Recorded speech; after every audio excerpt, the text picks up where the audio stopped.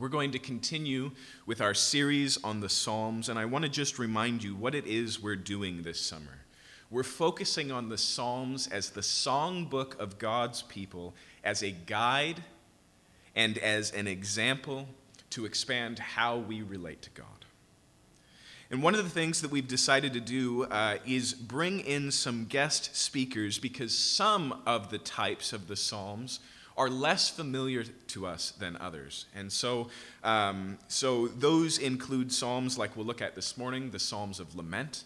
It includes the imprecatory Psalms, which are Psalms where someone in pain is crying out for God to bring judgment on those who oppose them. It includes the wisdom Psalms, which we just don't really know what to do with because wisdom isn't really a category of modern life. And so in all of those places, we've invited guest teachers to come and share. And this morning, we have the privilege of having Dan Huey with us, who is a part of Grace Presbyterian Church, which is not just an old friend of our church, but one of our predecessors, one of the places where God has been at work here in Capitol Hill for a long time before we got started.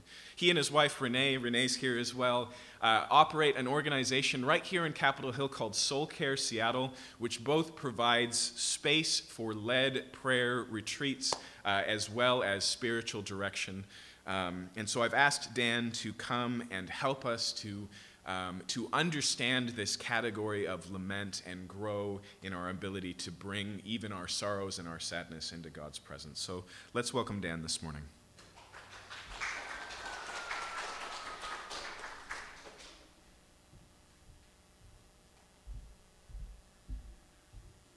I guess I don't need this. It's a joy. It is a gift to be here. Let's pray together. Holy Father, you are so generous, so kind, so loving. Even in these days where we don't often feel your presence, you are here. Send your Spirit to remind us of that truth. We thank you for the book of Psalms. We thank you for what it teaches us about you, what it teaches us about ourselves, what it teaches about our relationship together with you. So Lord, as I speak, I pray that you would just flow through me and that this would be a gentle watering of this congregation. Just one little drop of water that leads to its flourishing. We pray this in Jesus' name. Amen. I was so blessed by the music this morning. Come Thou Fount of Many Blessings is one of my favorite songs, and I don't know if y'all knew that. Probably not. But it was a gift to me, so thank you. And here I raise my Ebenezer. Hither by thy help I'm come, and I hope by thy good pleasure safely to arrive at home. Jesus sought me when a stranger wandering from the fold of God. He, to rescue me from danger, interposed his precious blood. So for me, we were able to be with you for a little bit last summer as well. And then over the course of the year, I've gotten to know Justin more and a few of you. Calvary's to Renee and myself are very special. We met at Calvary Fellowship 28 years ago, and we were married there 25 years ago in June. But it literally is the place of my Ebenezer. It really is the place where, by God's grace, he sought me out and brought me back to him. And so it always has a special place in my life. And today we get to talk about, what are we talking about? We're talking about lament. And, lament, you can't talk about lament without talking about suffering. And one of the things that I think is kind of a struggle oftentimes in our life is that we tend to want to avoid the struggle. We want to kind of come to Jesus thinking that that's going to make life right. And it does, in part. Kind of like meeting together in person brings us all together, and yet there is this shield here, right? There still is a distance of brokenness. So in my life, I had a great deal of suffering, and I can go into it at length, but I'll keep it short. I just grew up as someone who identified as gay, same-sex attracted, LGBT, and I grew up in the church, and the church was not a place where I could find safety. It wasn't a place where I could find healing. It wasn't a place where I could find love. Well, I could, but it was always very conditional love, right? And so that further just tore me into different pieces. Then after we got married, Renee and I went through 4 years of infertility, and that was its own struggle, its own sense of feeling lost, kind of cast off, abandoned. And there's more struggles that I could share. Each of you have your own struggles. Each of you have your own pain that you have endured. And it's not a race to try to figure out who's had most pain. Pain is pain, right? It leaves us with that sense of being separated and alone. But it's through that sense of being lost, through that pain, that we actually learn how to talk to God. It's a place where all of a sudden, where we find that there can actually be great beauty in that language of lament. So as I talk about suffering and I talk about a beauty of lament, I want to be clear, I'm not talking about a sense of glossing over pain, right? But what I do hope to show is that in the Psalms of Lament, that God gives us a language, a way of relating to him that not only keeps us in relationship during our suffering, but also helps us to understand his love for us. So we'll do this with the help of Psalm 88. Now, I believe that y'all mostly have Bibles here. I didn't make a slide for it or didn't ask Matt to make a slide, but we're going to use Psalm 88. And Psalm 88 is the lament of laments. It's the lamentiest of them all. And you'll get a feel as for why as we read through it. So let's read together. O Lord, God of my salvation, I cry out day and night before you. Let my prayer come before you. Incline your ear to my cry. For my soul is full of troubles, and my life draws near to Sheol. I am counted among those who go down to the pit. I am a man who has no strength, like one set loose among the dead,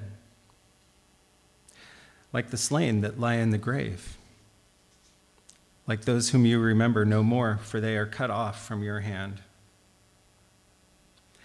You have put me in the depths of the pit, in the regions dark and deep. Your wrath lies heavy upon me, and you overwhelm me with all your waves. You have caused my companions to shun me. You have made me a horror to them. I am shut in so that I cannot escape. My eye grows dim through sorrow. Every day I call upon you, O Lord. I spread out my hands to you. Do you work wonders for the dead? Do the departed rise up to praise you? Is your steadfast love declared in the grave, or your faithfulness in Abaddon? Are your wonders known in the darkness, or your righteousness in the land of forgetfulness? But I, O Lord, I cry to you in the morning. My prayer comes before you. O Lord, why do you cast my soul away? Why do you hide your face from me? Afflicted and close to death from my youth up, I suffer your terrors. I am helpless. Your wrath has swept over me. Your dreadful assaults destroy me. They surround me like a flood all day long. They close in on me altogether. You have caused my beloved and my friend to shun me. My companions have become darkness. Now, at Grace, after someone reads the scripture, the lector will say the word of the Lord, and the congregation responds, "Thanks be to God." And it's always funny when you stumble across one of these psalms, because you're like, really? Thanks be to God? How? Why? What did this make sense to my life? You know, in some regards it does, but those are the parts that we don't really want to think about when we're praying. But the weird thing about it is that the book of Psalms, which is the prayer book of God's people, 40% of the book of Psalms are laments. And so it's very interesting. It's very interesting if it's the prayer book of God's people. And as prayer is the way of relating with God. So it's Teresa of Avila says that prayer is nothing more than being in relationship with God. So if the prayer book is 40% if the prayer book is 40% lament, and the prayer book is the way of relating with God, then it stands to reason that much of our prayer needs to be about getting in touch with our suffering and bringing it to the Lord. So our prayers need to be both praise and lament. But what is lament? Lament is a language, it is a prayer, it is a way of relating to God in honesty, without editing. The interesting thing about that is if you're going to pray without editing, then we need to sort of see our lives without editing as well. If we are bringing our complaints before the Lord, then we are bringing a grievance with the Lord. We're bringing that part of any relationship that has conflict. So just like in the relationships that you all have with each other, your relationships with your family, your relationship with at work, you have conflict there. Well, we have conflict with the Lord as well. And the Psalms give us the wording of how to phrase that conflict. And all of that conflict comes from those places that we know are not right. Right? What we know is not right, that this is a temporary need right here, but it's not right that people are separated by glass. So, by way of illustration, a little bit of something about me. I have eaten ice cream every day since high school. And I do this routinely. I will go to the freezer, and I don't get a lot. I just get 1 or 2 bites. It is my way of soothing myself. It's a way of calming, makes me feel good, and it's that last moment right before going to bed. My wife can attest. She always wants me to do this earlier in the evening, but no, it's right before bed. And it's just my way of telling myself that the world's okay as I put my head on the pillow, right? But what I'm doing is I'm not really going to the freezer looking for ice cream. Like, yeah, I do want the soothing kind of creamy goodness of it, but what I really want is something that is much, much bigger, right? That is coming from a place of longing. And these longings that we have are common to all of us. Revelations 21:4 says, "He will wipe away every tear from their eyes. There will be no more death, or mourning, or crying, or pain. For the old order of things has passed away." The old order of racial injustice, the need for CHOP, mental illness, addiction, abuse, loneliness, the list goes on. Those things that leave us cast off, adrift, and alone, those things will be wiped away. Right? But the problem is that as much as we long for that day, it is a longing. It is still in the future. And the conflict that we have with God is that we thought he was supposed to show up, right? We thought that he's present.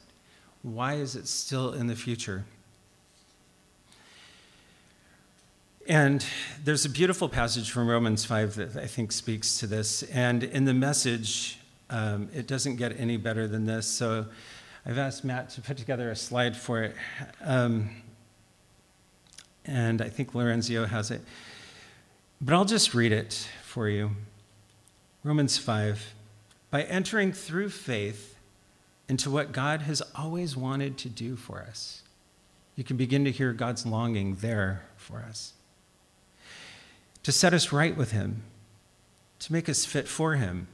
We have it all together with God because of our Master Jesus. And that's not all. We throw open our doors to God and discover at the same moment that he has already thrown open his doors to us." I love that. You can see God's longing, his waiting, his wanting to be in union with us. And we find ourselves standing where we always hoped we might stand. And here's our longing: out in the wide open spaces of God's grace and glory, standing tall, shouting our praise. And there's more to come. We continue to shout our praise even when we're hemmed in with troubles. Because we know how troubles can develop passionate patience in us, and how that patience in turn forges the tempered steel of virtue, keeping us alert for whatever God will do next. You see, our longing in trials is to know that God is present. And we're wondering what it is he will do next. In alert expectancy such as this, we're never left feeling shortchanged. Quite the contrary. We can't round up enough containers to hold everything that God generously pours into our lives through the Holy Spirit. Again, God's longing for us. The picture is that we're longing, we're waiting, and he has promised, he has opened his doors to us, and we're in those wide open spaces. And yet we still have, as you can see in the text, that we have troubles, even though his door is open to us and our door is open to him. One way I like to think about it is try to drill down a little bit through what I'm experiencing in life to understand what that level of suffering is, because their suffering really isn't wants. Like, I can want ice cream, but that's not really suffering, right? If I don't get my ice cream, I might be angry or frustrated.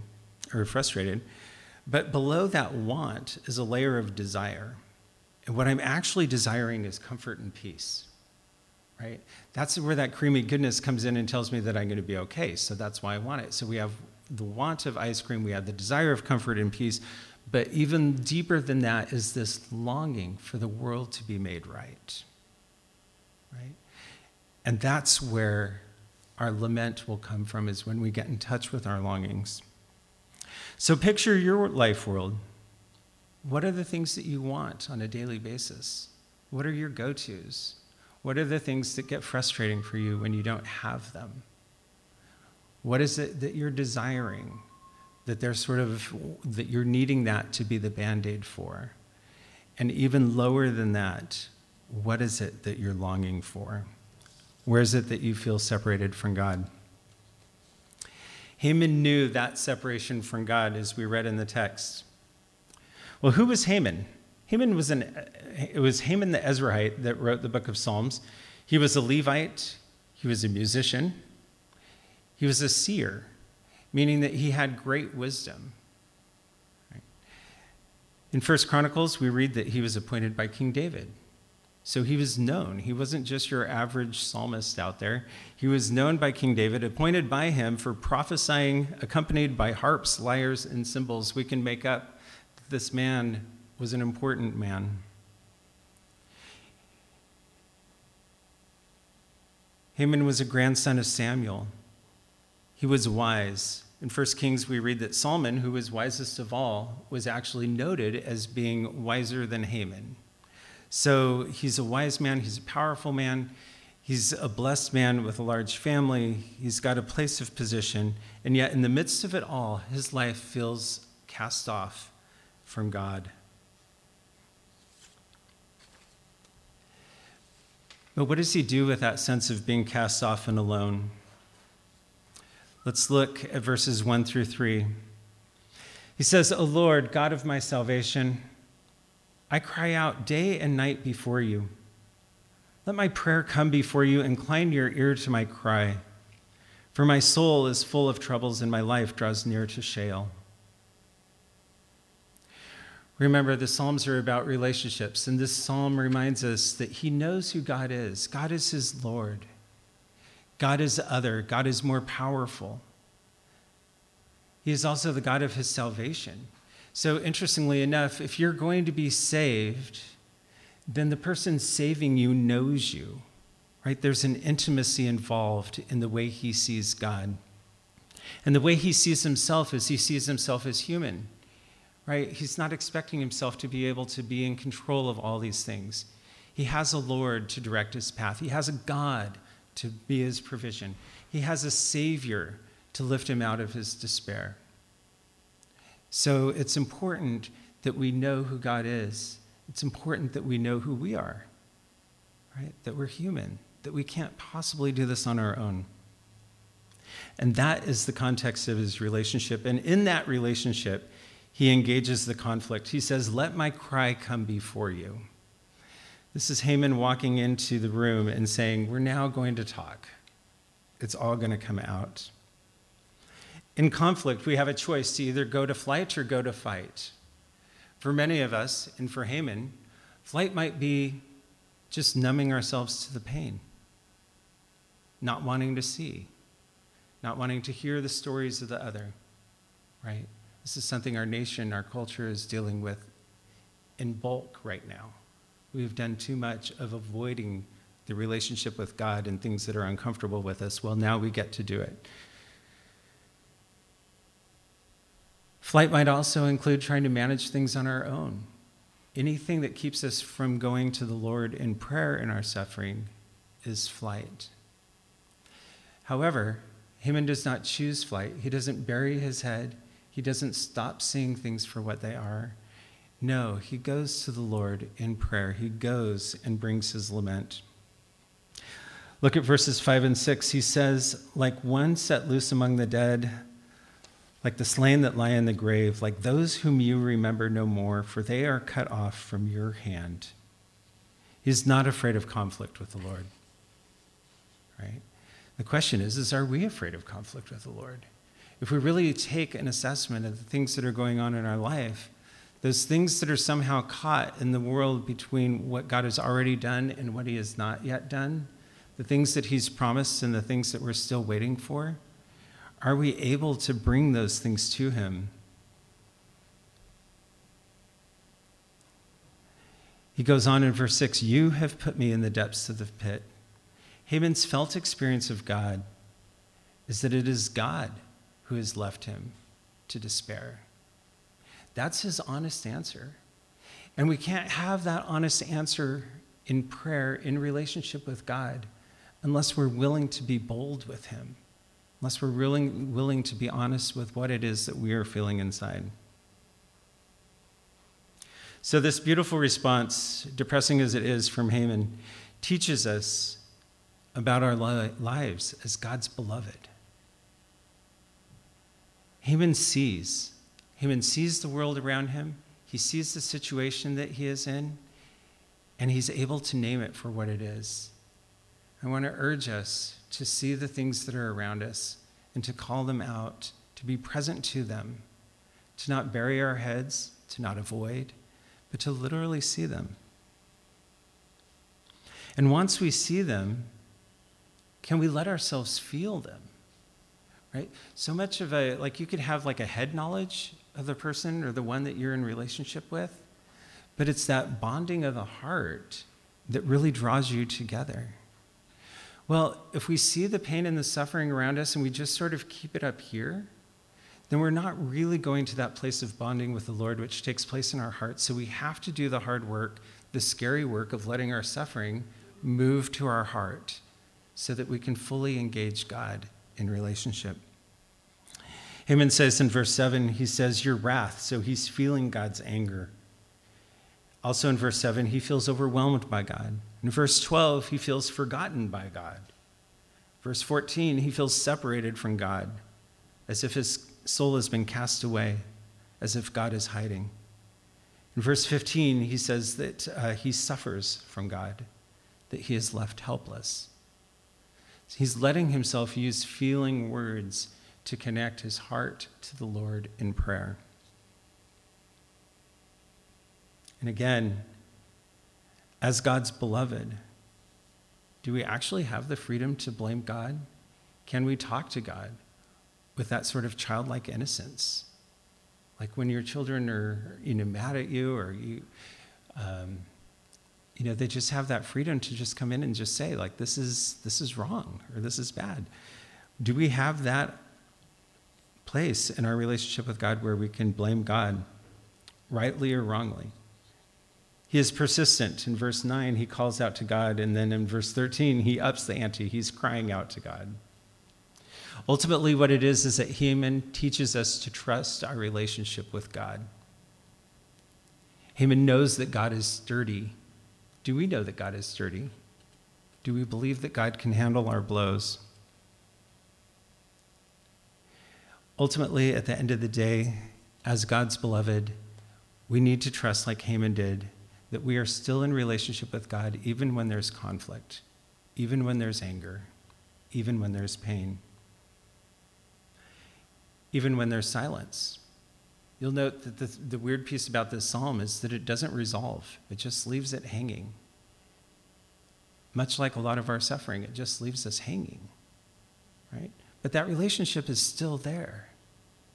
So are we safe enough with God? Are we safe enough in that relationship to bring our lament and just let it hang and just be with the Lord, trusting that relationship?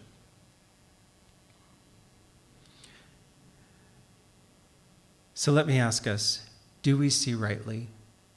Are we able to look at our lives? Can we name it? Can we feel it? Can we be bold? Will we choose to fight with God? Or will we choose to flight and avoid God? That is the beauty of lament. Lament truly is a language, a prayer, a way of relating to God in honesty. It is the prayer that keeps us in relationship with God, even in the midst of our suffering.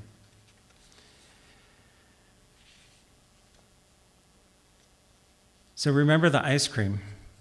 I'm not really looking for ice cream. I'm longing for the day when we will see people united in love with one another, and united with love, with God in love. The amazing thing is that God has that same longing for us. God longs to be with us, and for as much as we wait and we suffer, God waits to be in union with us. Jesus' prayer right before he died, in the book of John, it says, "My prayer is not for them alone." Listen to Jesus' longing for you, for us. "My prayer is not for them alone. I pray also for those who will believe in me through their message, that all of them may be one. Father, just as you are in me and I am in you, may they also be in us." Such beautiful longing. "So that the world may believe that you have sent me. I have given them the glory that you gave me, that they may be one as we are one, I and them and you and me, so that they may be brought to complete unity." You see, the same way that we long, Jesus longs for us. So not only does lament give us the language to understand and to speak into that conflict and that waiting and that pain, but it also gives us an idea, an opening into God's heart for us. And that is the beauty of lament. It is the vehicle that with Christ we pray, that we can cry out against injustice, that we can cry out, "How long?" Let's pray. Lord Jesus, with you, teach us to cry out, "How long?" Lord, grant us the grace to know and to feel our pain and to suffering, but to know that even more than that you are very present in the midst of it all, and that you too hunger and you wait for the day when you will wipe the tears from our eyes and bring us all together with you in complete and total unity. We thank you. Give us courage as your people to go forth in boldness, knowing that you are with us. We pray in Jesus' name. Amen.